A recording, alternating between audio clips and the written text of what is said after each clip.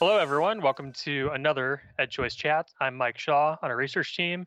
And today I'm joined with Paul DePerna, our Vice President of Research, and Drew Catt, our Director of State Research and Special Projects, to discuss schooling in America, particularly the COVID-19 and education results from a new and exciting wave and iteration of doing schooling in America. For our longtime listeners, Schooling in America has been our ongoing annual survey project headed by Paul for many years now. And we traditionally do a large report and release. This year, though, with everything that's been going on and just with a real unique opportunity to see some changes over time, we decided to do things a little differently in two different waves of polls. One whose field work was conducted late May to early June, and we have the results from that first wave and are going to be focusing on the COVID-19 impacts in education.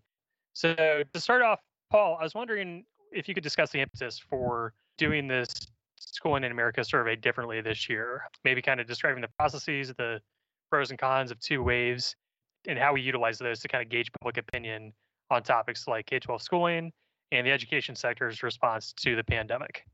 Sure. Yeah. Thanks, Mike. Yeah, it's great to be with both of you guys on the podcast.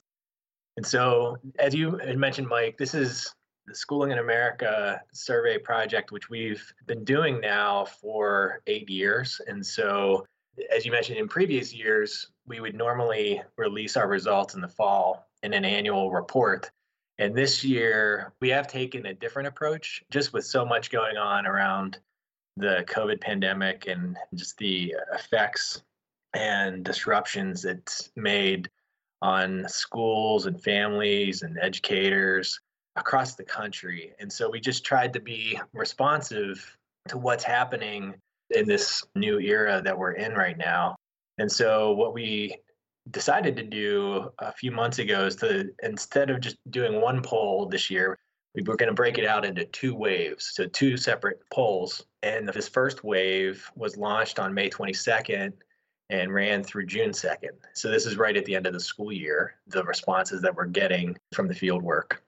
And then we will plan to do a second wave later this year in September, once everybody has likely gone back to school in some way, shape, or form, whether that's in person, fully remote, or something in between. A lot of people are calling hybrid these days. And then we'll be able to see if opinions have changed on the same questions over the course of a few months.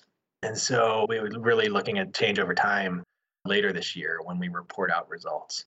But we're here and talking about this first wave. We are releasing 3 reports over the next month or so. And this first one is really focused on the COVID impacts on schooling and on parents' opinions, their experiences, their concerns and worries right now, both looking at what their experiences were before the pandemic, at the end of the school year, and then also even looking forward to the fall and back to school. And so just to kind of quickly run through the nuts and bolts of this first wave of Schooling in America. So as I mentioned, this was conducted the last week of May up through June 2nd at the end of the school year. That we partnered with Braun Research, who's been our survey partner now for more than a decade and has done tremendous work for us. And this is a general population survey of 1,605 respondents for the nationally representative sample. And then we also did additional sampling to get a more robust sample for current school parents.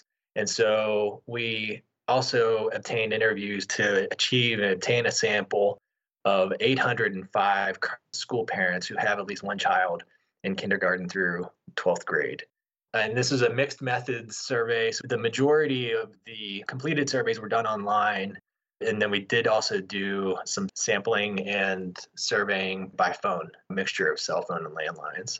Not to cut you off, but is that kind of the way polling is going these days, where you are seeing more and more online respondents, but mixed methods is utilized to maybe still get a pretty robust and representative sample? Do I understand that correctly?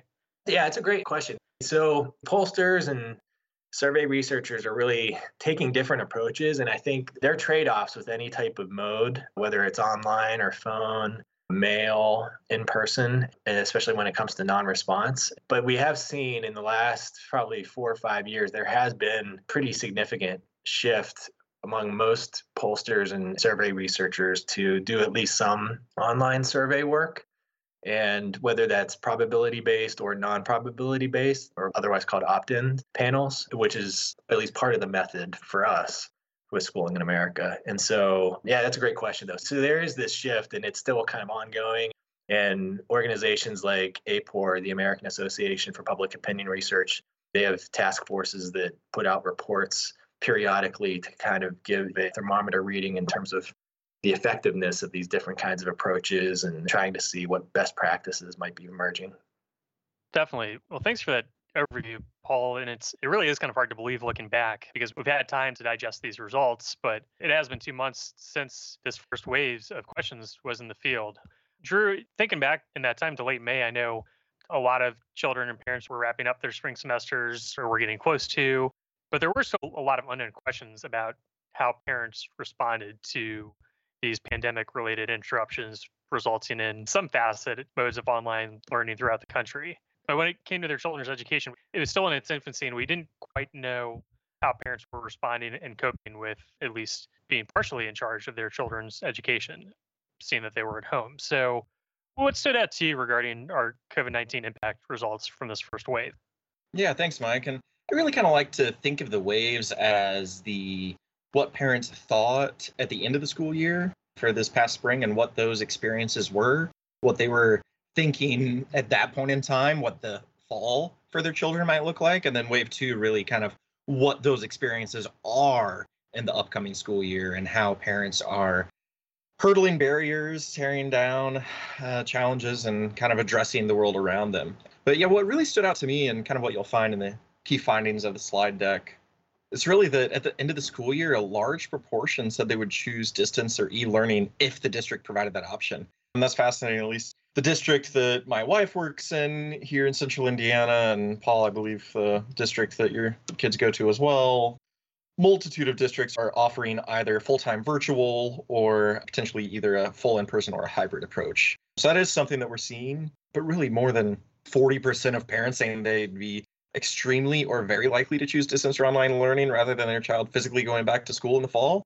It'll be interesting to see what those actual percentages shake out to nationally. I've heard that some school districts are, depending on the school building, 20% to 40%. So that may actually be in line kind of with what we saw. We also heard from parents that between a quarter and a fifth of them said that they were not at all comfortable returning their children to school this fall. So it'll really be interesting to see how parents address the coming weeks and months. Now, when it came to anything specific to a household, we asked something that was different this time, kind of to create some comparison groups. And we really piggybacked on the CDC's language. And we asked, is there a person who lives in your household that has any of the following conditions or characteristics? A serious heart condition, chronic kidney disease, undergoing dialysis, diabetes, immunocompromised, liver disease, moderate to severe asthma or chronic lung injury, severe obesity, age 65 or older.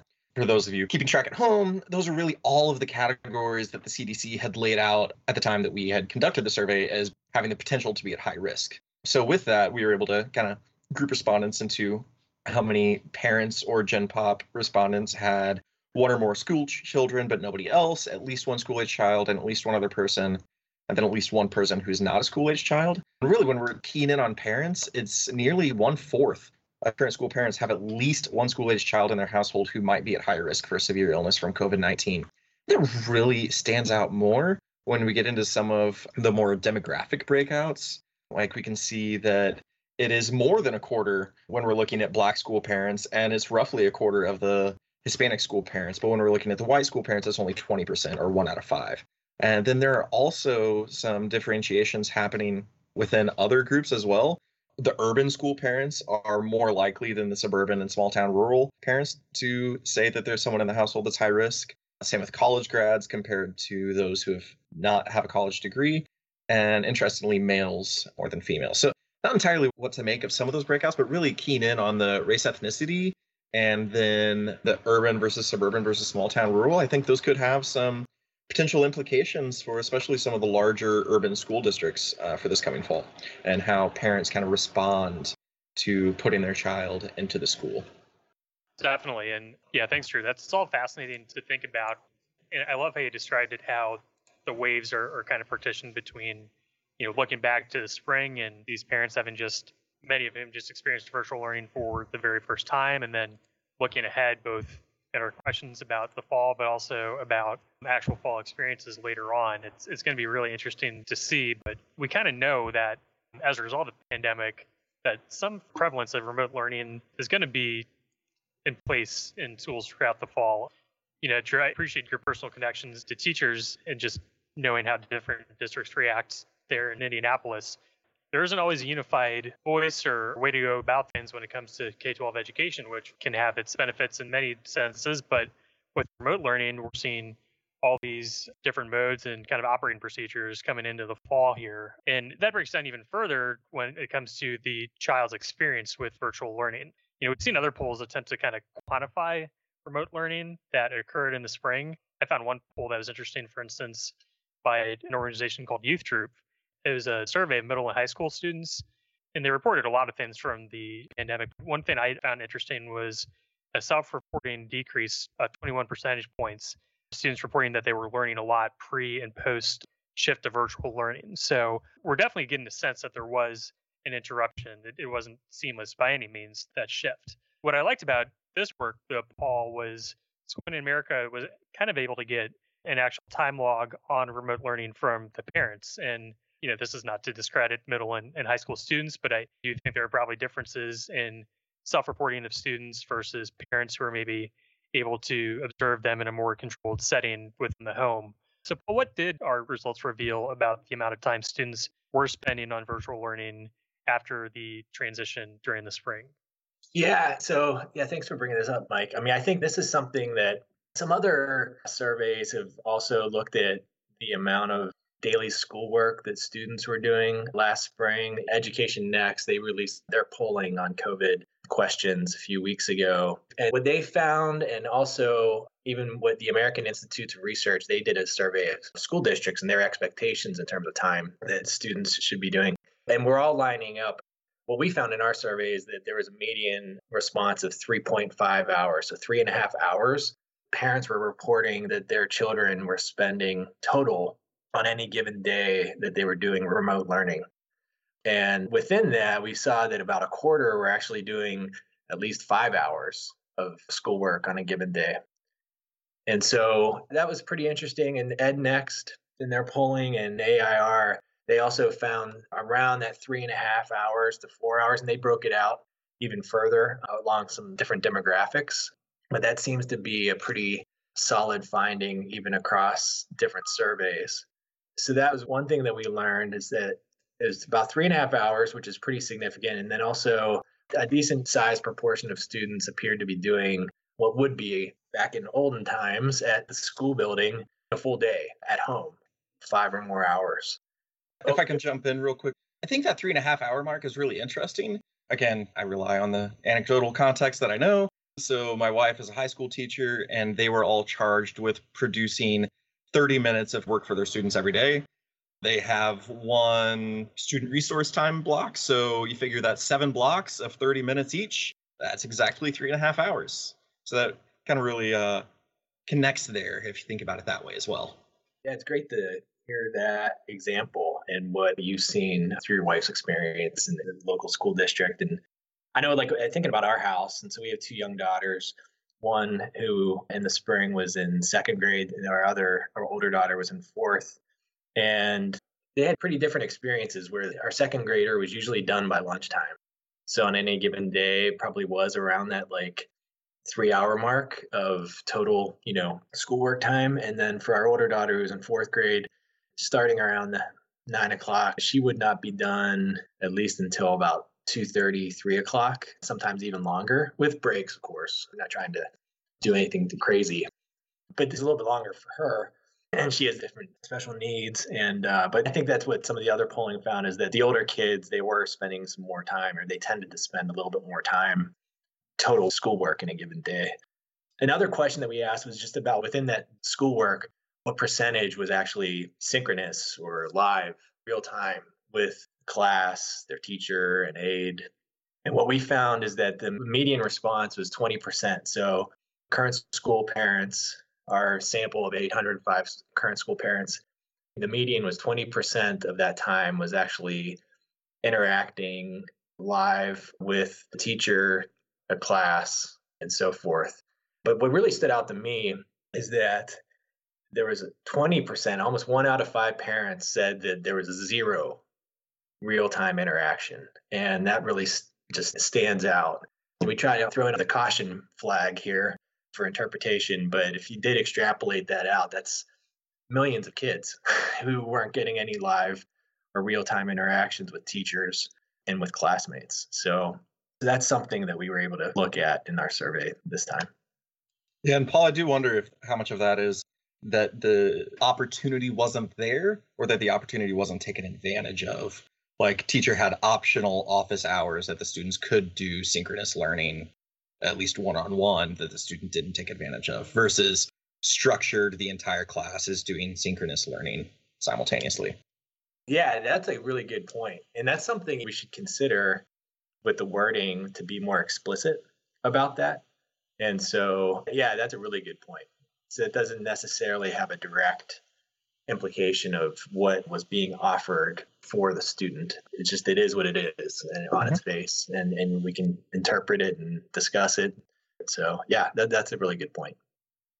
Drew, I really do appreciate the anecdotes and examples you're able to provide from inside the classroom. Teachers certainly had a lot to juggle and coordinate with during the spring, and certainly looks like they will in the fall as well. You know, parents, of course, also are going to have some juggling and multitasking concerns when it comes to their children's education. And we already discussed the risk reward factors when it comes to the amount of parents living in a household with at least one at-risk individual, at risk for complications from the virus. And you also saw a substantial amount of households maybe looking forward to some sort of in-person learning in the fall. But when it comes to that balance and the kind of balancing act between the risk of the virus and the possible interruptions of virtual learning, we did ask parents about the various difficulties they experienced in the spring with that balancing act. So in looking ahead to the fall, what did we observe as far as this balancing act of children's education with work and household matters, as well as this overhanging cloud of the virus? Yeah, thanks for that, Mike. I'd say before we jump forward to the fall, let's look at what parents were experiencing in the spring a tiny bit. So in terms of what they were concerned about, parents had the greatest level of concerns around their children getting exposed to the coronavirus, with about half saying extremely or very concerned, a little less than half being extremely or very concerned with their children falling behind academically, and then moving down the list, their child feeling isolated, thinking of activities to keep them busy, and the fifth down that list is missing work or adjusting my work schedule. Now, when we're looking at thinking about the current time and the future months, again, parents were asked end of May or first couple days of June, thinking ahead about the pandemic in the coming months, how concerned are you about each of the following? And once again, it was children getting exposed to the coronavirus being at the top, with 51% being extremely or very concerned about that. So really, it was the concern with that top item was about the same looking back as it is looking forward. And followed that, it's really the falling behind academically and ahead of that schools may not open on time or open only partially in the fall. And it's a little more than 2 out of 5 parents that were very or extremely concerned about that. We also asked kind of how likely is it that your child will be able to return to school in the next couple of months, August, September, as they have in previous years. And there were only about slightly less than 1 out of 6 parents that said that was extremely likely, with another 1 out of 5 saying very likely and a third saying moderately. So not the best, about 1 1/3 expressing some optimism that it would be like previous years. Then when we asked about a level of comfort sending their child to school, a little over 1 out of 5 saying that they were not at all comfortable, and another quarter saying they were only slightly comfortable. So for those of you keeping track at home, that's pretty much almost half that were not at all or only slightly comfortable with their child physically going back to school this fall. And then when we're thinking about like where that might be happening, there kind of are some potential differences between where children were attending school in the spring and where their parents might send them in the fall. Yeah, and I think that's really interesting. This is where timeline is so important. And just reiterate that, the dates that these folks were filling out surveys was at the end of May and beginning of June. And so with how things have been going over the last 8 weeks in terms of spikes around the country and It's speculative, but I mean, it does make you wonder. This is almost like the most optimistic kind of scenario or like impression I think we're likely to get. And I would speculate that asking these kinds of questions more recently, it would be even probably more pessimistic, especially in recent weeks with school districts changing course and their planning for reopening and back to school, going from some version of in person or hybrid. Now, a lot of districts are doing fully remote, especially the larger districts and more urban districts appear to be going that way. And so I think the timing of all this and when these questions are being asked is so key. And for anyone who's listening right now, I would just really encourage you all to check out what others are doing in terms of the polling. There's more polling right now, I think, on education than at any one time than I can remember. And a lot of news media polling organizations are asking about reopening and back to school. And so I think, taking all those results together gives you a pretty robust picture of where the American public stands, where parents are in their concerns and their comfort levels. And also there's some really good polling being done with teachers over the last couple of months. So yeah, it'll be interesting to see what the next wave really has to show. One other item that I want to bring up is we asked parents how likely they would be to enroll their child in a distance or e-learning program or option if it was provided by their child's school or district. And more than 1 out of 5 were extremely likely, more than 1 out of 5 were very likely. So more than 40% of parents indicated that they would be extremely or very likely to choose remote learning, kind of tying back to when I was first talking about that. But really, that's kind of fascinating when you compare that to the 1 out of 10 that were not at all likely. So that means that only 10% of parents were for sure not going to take advantage of any distance or e-learning opportunity. And this was back in, again, May, June. So it'll be interesting to see some of the data come out to see how many parents do take advantage of that, assuming that districts release that information for the public and or researchers to look into. Yeah, and just to follow that up, I have seen some reports where some districts, like here in Indiana, where we live, and then even other districts around the country that are sharing some of the percentages of students who are choosing to do the remote learning as opposed to going in person. And it seems to be fairly consistent around that like 10 to 15% that are opting for the remote option. So yeah, that's something for us to keep an eye on. And who knows? I mean, this is early on too, where most students aren't going back to school, at least for a few more weeks or even into September now, with some districts pushing back start dates. And so this is what we hope to look at in the next wave, is to see how these numbers translate into behavior and actions of parents, and how much of this roughly 40% who are very or extremely likely to choose remote learning, how does that actually materialize later this fall? So yeah, that's something for us to look out for. Definitely. I think this discussion has been fascinating in shedding light on these aggregate results at a certain point in time. And Paul, I think you've done well to illustrate that because of all the continual polling on education and pandemic related impacts of education, people's opinions may be constantly changing because the circumstances are constantly changing. And that shows up in the aggregate results, certainly. But these parents and their perceptions and the choices they're ultimately going to have to make, which we hopefully will be able to measure come the fall, they're also deeply personal decisions. And those personal decisions may be shaped by exterior factors such as race and ethnicity. This is something we tried to look at pretty deeply in this first wave of 2020 SIA polling, in that observing the similarities and differences of parents' experiences, hopes, fears, looking ahead, looking back, split among racial backgrounds. And Paul, I know this is something Schooling in America as a project has focused on in the past. I believe 5 years ago or so now, there was a polling report under the Schooling in America umbrella just looking at Latino perspectives on education. But it's something that seemed especially prescient this year in the wake of the Black Lives Matter and related movements. So for each of you, just to round out the results of this first section of Wave 1, I was wondering if we could spotlight some of the racial disparities that were observed in terms of COVID-related educational interruptions.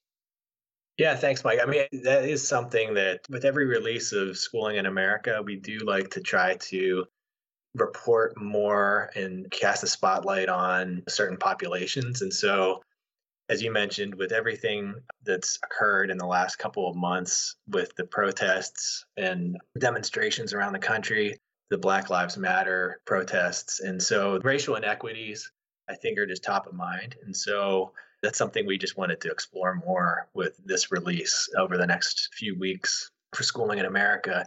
One thing I should caution that the sample size, especially when we are reporting out the results for Black parents and Hispanic parents, those sample sizes differ quite a bit from the sample of white school parents. And that's just based on the natural draw and the process of fielding a nationally representative survey as we wait and make adjustments for Census Bureau statistics and so forth. So we're talking roughly about 100 Black school parents, and it was about roughly a little more than 130 Hispanic school parents. But there are differences, and there are at least, I think, suggestive differences that we picked up. And so in one example, looking at those expectations about returning to school, we saw that white school parents, they're about roughly twice as optimistic as Black school parents. And then Latino parents were somewhere in between. So about 40% of white parents said either very extremely likely that their kids could go back to school like they have previous years. And Black school parents, it was about 20%. And Latinos were at about 30%. And so we see these differences, and some of these are not statistically significant because of the sample sizes involved, but at least I think they're suggestive. And they're signals for us to look at when we're looking at other surveys who are breaking it out by race and ethnicity. And then we're also thinking about, for the next wave, trying to do some additional sampling to boost up those sample sizes so we can have more robust results and more reliability in our interpretations. Comfort levels also, there are some differences between white school parents. About 40% said they were either slightly or not at all comfortable. And 20%, about 1 out of 5 white school parents said not at all comfortable, which is fairly low compared to almost a third of Black school parents who gave that same response saying that they were not at all comfortable. Drew, I don't know if there's something that you wanted to point out too. Yeah, that was the main one, with the 31% of Black school parents being not at all comfortable. And that is different. Really, it's about half when you're combining the slightly comfortable and not at all comfortable. And then you see that is kind of different, statistically significantly different than the white school parents. And when it comes to the option of e-learning, it's about half of the Black school parents and the Hispanic school parents that were extremely or very likely to enroll their child in an e-learning or distance learning opportunity if it was provided by their school or district.